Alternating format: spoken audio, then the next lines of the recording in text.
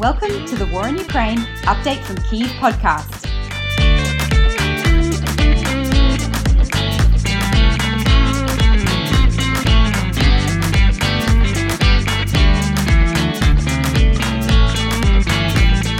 I'm Jessica Ganawa, a lecturer in International Relations at Flinders University in Australia, and I'm pleased to be talking today with Darren Lim.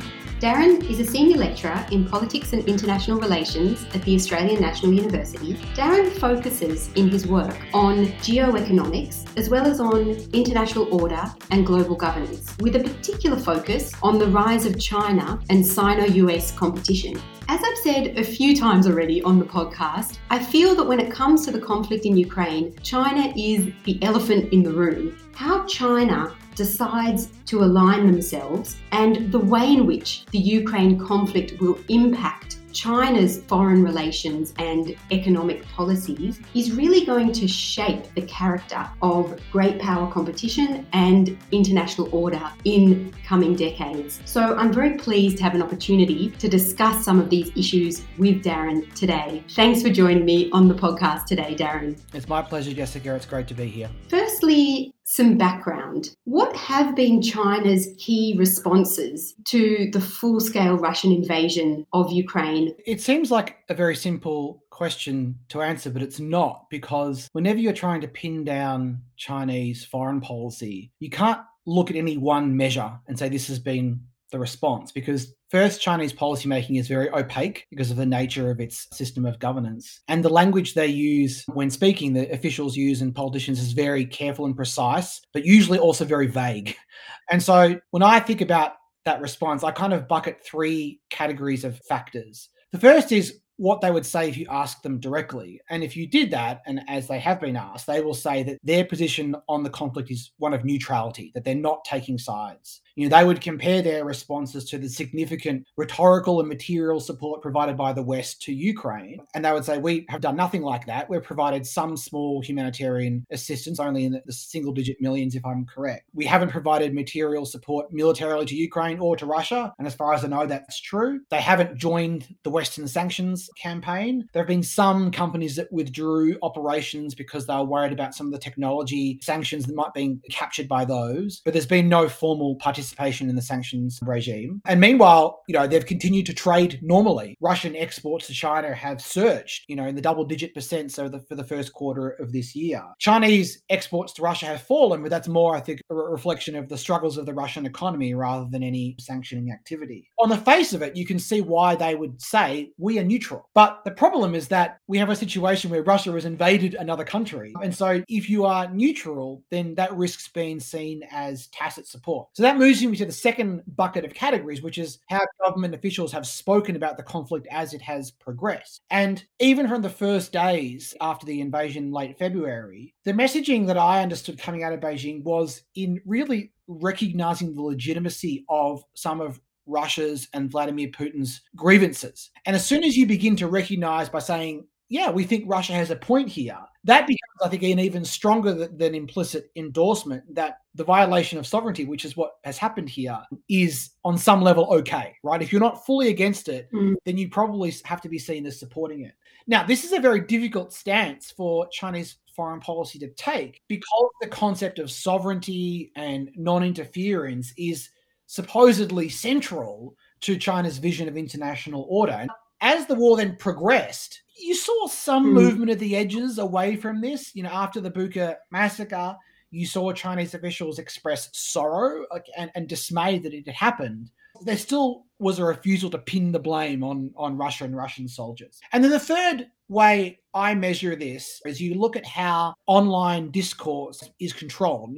Chinese internet is heavily censored. There are hundreds of thousands, if not millions, of censors who operate and can immediately remove social media posts that are not consistent with what the message the government wants to put out. And so we learn a lot from how they conduct their censorship. And from the first days of the conflict, mostly what you've seen is near total censorship of pro-Ukrainian positions, but the flourishing of pro-Russia positions, which at times have been really extreme. Like, for example, the claim that the US was running this bioweapons laboratory in Ukraine, like a full-on conspiracy theory of which there is no evidence. But this kind of conspiracy theory has been given oxygen. It's been allowed to stay up on Chinese social media, whereas anything that kind of is supportive of Ukraine or questioning Russia's actions is taken down. Now, again, you've seen a bit of progression as the war has gone on. Now, some of the more extreme positions, I understand, that are pro-Russia are being censored, are being taken off. At least there are some examples of that. And there's some at the edges, some allowance of posts that question Russia and ask how China can best manage this. But by and large, that's still only at the margin. So overall, the answer to your question, I would say, is it's neutral in form, but in practice, you've got implicit support for Russia with a little falling at the edges as it's become clear how difficult a situation Russia has created for itself. Yeah, that's really interesting and obviously quite different to the stance that has been taken by most, let's say, Western countries. And indeed, China has been criticised for that sort of more neutral stance that you've outlined, where Western leaders and commentators have said that, anything less than complete condemnation is unacceptable. Did China's stance surprise you in any way? And if it didn't, how do you explain it? No, it didn't really surprise me. I mean, China is acting in its own national interest. It's acting in China's best interests. And so it's viewing the Ukraine invasion not through a singular lens like morality or international law or the concern about the return of great power conflict and actual war to the European continent. But it's looking instead through a much broader and multifaceted geopolitical lens. It is important, I think, to acknowledge that Chinese politics and Chinese foreign policy is not a unitary phenomenon. There almost certainly is not unanimity inside of government and across the elites of Chinese policymaking. It's just that we don't see it explicitly because of how opaque the Chinese system is. That China's interests here are not uniform and consistent. They are contradictory. And let me try to enumerate some of them. The first interest, and this is really the central organizing principle of Chinese foreign policy, is competition with the United States and the threat they perceive coming from Washington and its partners, and an associated interest in remaking parts of the post-war international order more consistent with Beijing's interests. Now, Russia shares, this skepticism and insecurity coming from the United States. And so you've seen over the past 2 decades, more and more of a strategic understanding, you might even say somewhat of a partnership between Beijing and Moscow. And so opposing Russia in this conflict and criticizing them, condemning them, punishing them does not help them, by which I mean China, in this core central foreign policy interest where Russia is a fellow traveler. It would, only really harm this effort by siding with the United States, and therefore it would harm China's interest in this broader competition. That's number one. The second interest is, as I alluded to in my first answer, the need to defend the principle of sovereignty and non-interference, which Beijing claims is central to its worldview, and of course is fundamental in a practical sense on issues like Xinjiang, Hong Kong, and so on. So on some level, they want to try to uphold that principle in word and deed. The third angle is the domestic politics. 2022 is a very sensitive year for the Chinese Communist Party and President Xi Jinping. At the 20th Party Congress, which will come in probably November of this year, it's widely expected that Xi will secure an unprecedented third term as Chinese leader. And that is breaking many conventions and is sort of really going to cement the idea that he is the unquestioned ruler of China, which is a real departure from the way that the CCP has governed China, at least since Deng Xiaoping. And so he has made a partnership with Vladimir Putin and Russia, one of the central planks of his foreign policy platform. And so I think to depart from that would be to admit error, right? And that is not something that he would be willing to do, especially in a sensitive year like this one. And the fourth interest is the more economic interest. Being caught up in the Western sanctions would be bad for China. Harming relations with Europe, who is a vital economic partner, especially as things with the US get more difficult, is also important. And so they're trying to balance those. So you've got these things don't sit comfortably together. And so my understanding of Beijing's ultimate reaction that I described, professed neutrality, but a refusal to condemn the invasion, thereby endorsing it, is really an attempt to walk that line, to balance these contradictory interests. But Russia is a complicated partner. And, in some ways, it's a larger version of North Korea. And China struggles to control North Korea and is very concerned by what North Korea does from time to time. And so being close to them brings both benefits and costs to China's national interests. Like Moscow is very much an agent of chaos. That's their thing. They're a disruptor. And that's good for China when it puts the United States off balance and distracts them, takes up their energy and resources. But it's not good for China when it creates broader systemic instability, economic, disruption, geopolitical disruption in a year in particular where Beijing just wants calm so it can, arrange domestic politics in the needed way. Yeah, and that's what I find so fascinating about this whole situation. If we think about China as a rising global power, China was quite comfortable sitting back and watching US-led forces getting entangled and bogged down in Iraq, in Afghanistan over the previous decades, and being able to criticize the ineptitude of the way in which US-led forces were struggling within those countries and criticizing those incursions of sovereign states in those instances. China had really built this narrative around the stability of regimes that maintain tight political control,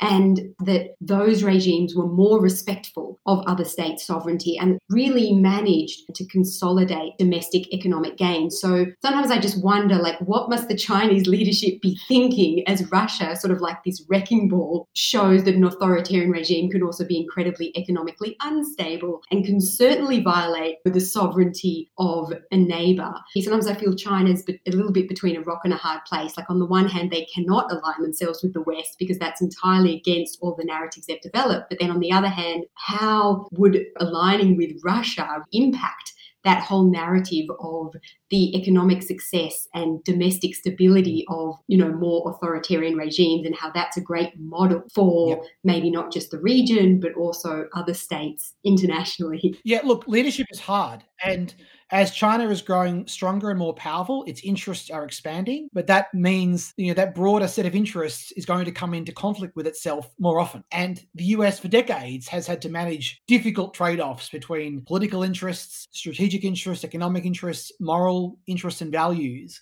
and often is criticized for not getting the right balance, right? Like anyone who knows the history of US foreign policy knows there are many stains on it. There are many choices that have been made that look really shocking in hindsight and inconsistent with especially US values. But when you have that much power and there's such broad interest, you have to make trade-offs, right? China has been able, I think, to avoid a lot of these trade-offs as it's been growing quietly, hiding and biding itself and really getting wealthy and powerful. But now that it wants to project its power, it is facing inevitable trade-offs that are uncomfortable, that are going to create new sorts of risks, depending on which decisions it makes, and are obviously going to attract criticism. So leadership is hard. I've said this many times before, and I think the Chinese are discovering that now for the first time.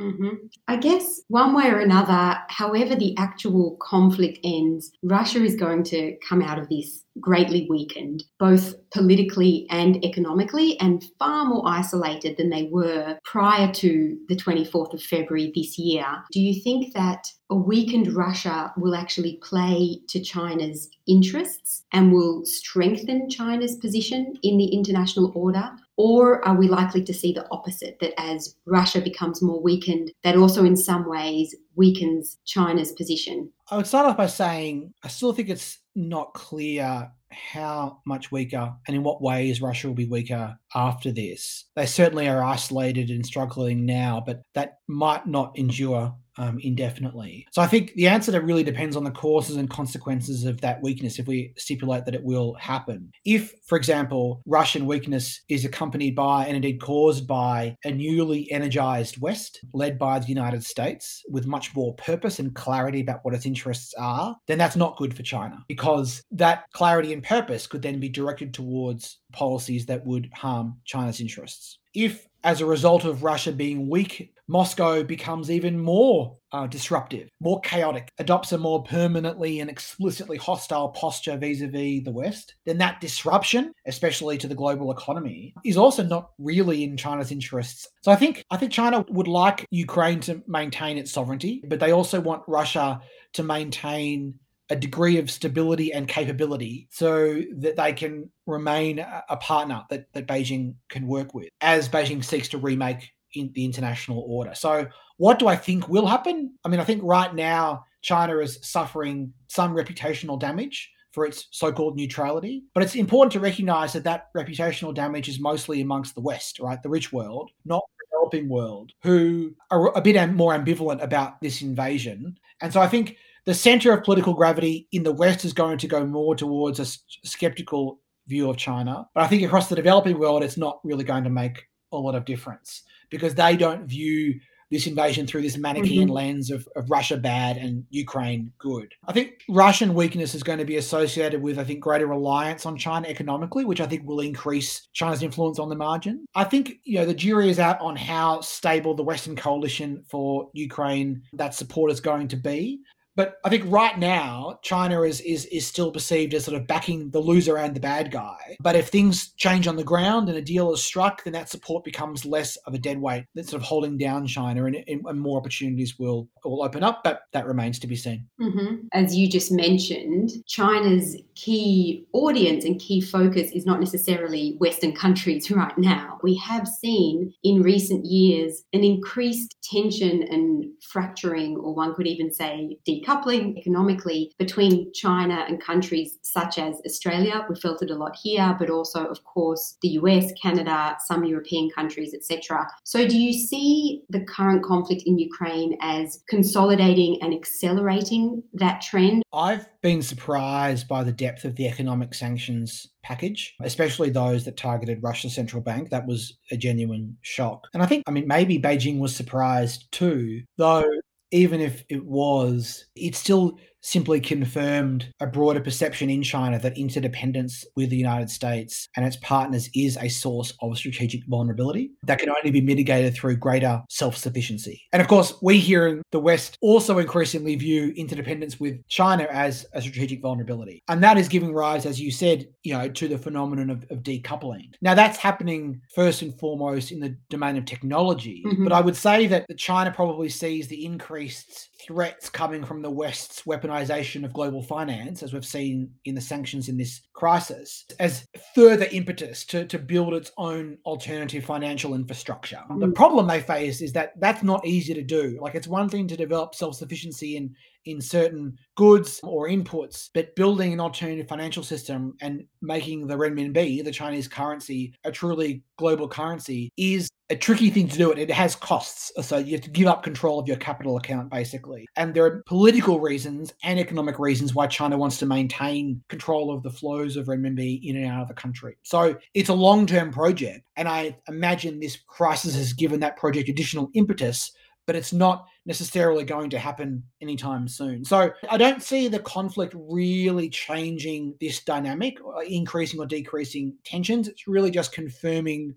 this existing trend, playing into this existing trend of decoupling. But the hope might have been that it created issues of joint and shared interest between China and the West. And you can imagine maybe, like, if there was a nuclear weapons issue that genuinely came up, that maybe you might see some cooperation between Washington and Beijing, because neither has interest in anyone using nuclear weapons in this conflict. But other than that, there just aren't shared interests created by the conflict. And so I think decoupling will continue.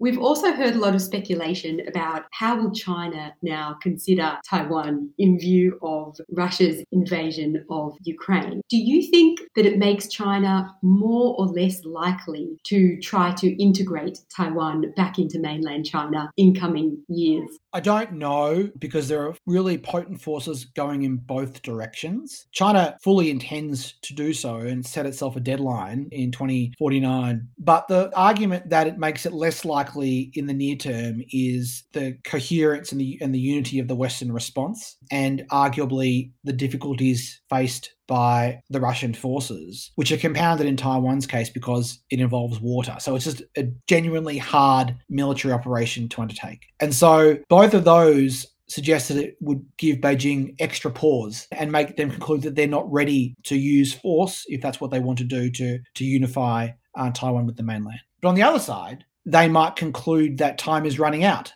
that Taiwan will use the example of Ukraine to add urgency to its efforts to arm and defend itself, that the West is only going to fall in behind that effort. And so the balance of power is never going to be more favorable to China than it is in the short term. My guess is that we're not going to see anything in the near term, in the next few years. The military analysts that I pay attention to don't think that China is ready in a material sense to conduct the operation. That would lead me to conclude that it kind of is a wash. But it's certainly a dangerous flashpoint. It is certainly the most likely source of a direct military confrontation between the US and China, and one that we need to pay a lot of attention to. Mm-hmm. Finally, I have to ask you a question that you will not be able to answer. However, I'm just so curious and I've been wondering about this. So we had this meeting between President Putin and Xi Jinping in early February, just before the start of the Winter Olympics in Beijing, where the two leaders declared a statement of unlimited friendship. Once Russia invaded Ukraine on the 24th of February, some commentators then said, oh, Putin probably told Xi Jinping, he probably knew all about it, he knew there was going to be an invasion, etc. I was thinking, really, surely Xi Jinping, even if he can't abandon his partnership of unlimited friendship with Russia, is not pleased to see a messy, complicated and highly costly invasion taking place. What do you think actually happened in that meeting? Obviously, we can't know for sure. I think the first thing to say is that the joint statement they released, you need to view it separately to what happened with Ukraine afterwards. Putin traveling to Beijing for the Winter Olympics was an incredibly important symbolic gesture. There was pressure within the West to boycott the Olympics because of Xinjiang issues. And I don't think any Western leaders went. The post-COVID dynamic, at least at the time, there was sort of China trying to present itself to the world as being ready to move on after COVID and run a successful international event. And so a face-to-face meeting was a very important symbolic gesture. And that statement really is a statement about the future that those two countries want, about their opposition to the United States and the world order that is being pushed, by the Biden administration, and their presentation of an alternative. You have to think about the audience there as being internal audiences mostly within both countries, but again, as you mentioned earlier, the developing world, the swing states, who can find a lot more attractive given their interest in economic development and stability, above all else. So that's, I think, the long-term import of that statement, and the context that brought Putin to meet with Xi face-to-face, I think needs to be somewhat kept separate. Now, then the question was a military operation foreshadowed? My guess is that Putin didn't foreshadow it explicitly and say this is what's going to happen. But even if he had hinted at it, my guess is that Xi Jinping and the Chinese government would have expected that whatever form a Russian military operation, a special military operation, would have taken, it would have been a fairly quick and decisive success, right? As happened in Crimea in 2014. They would have expected that because we would have expected it too. We did expect it. No one thought that Russia was going to do this badly. No one thought that they would need to grind cities into the dust, that they would commit mass atrocities. And you'd have to assume Putin probably didn't expect this either. So because no one could have predicted what happened, it seems impossible to imagine that Putin was going to lay out this scenario to Xi in the first place, right? And so neither Xi nor Putin would have expected it. And so it's impossible to imagine that Xi had any real idea what he might have been implicitly endorsing through that statement. And rather, he was looking long-term at what the significance, both symbolically and practically, of closer Russia-China relations for the global order and for China's core interest of prosecuting competition with the United States. So, no, I don't think they had any concrete idea, because none of us did. Yeah, that totally makes sense. And as we've seen, military operations only tend to become really unpopular once they're unsuccessful. If they're quick, decisive and successful, then far less, domestic populations, but also onlooking states tend to view them critically. Well, thank you so much, Darren. I really appreciate you sharing your insights and your perspective with us on the podcast today. It was my pleasure. Thank you.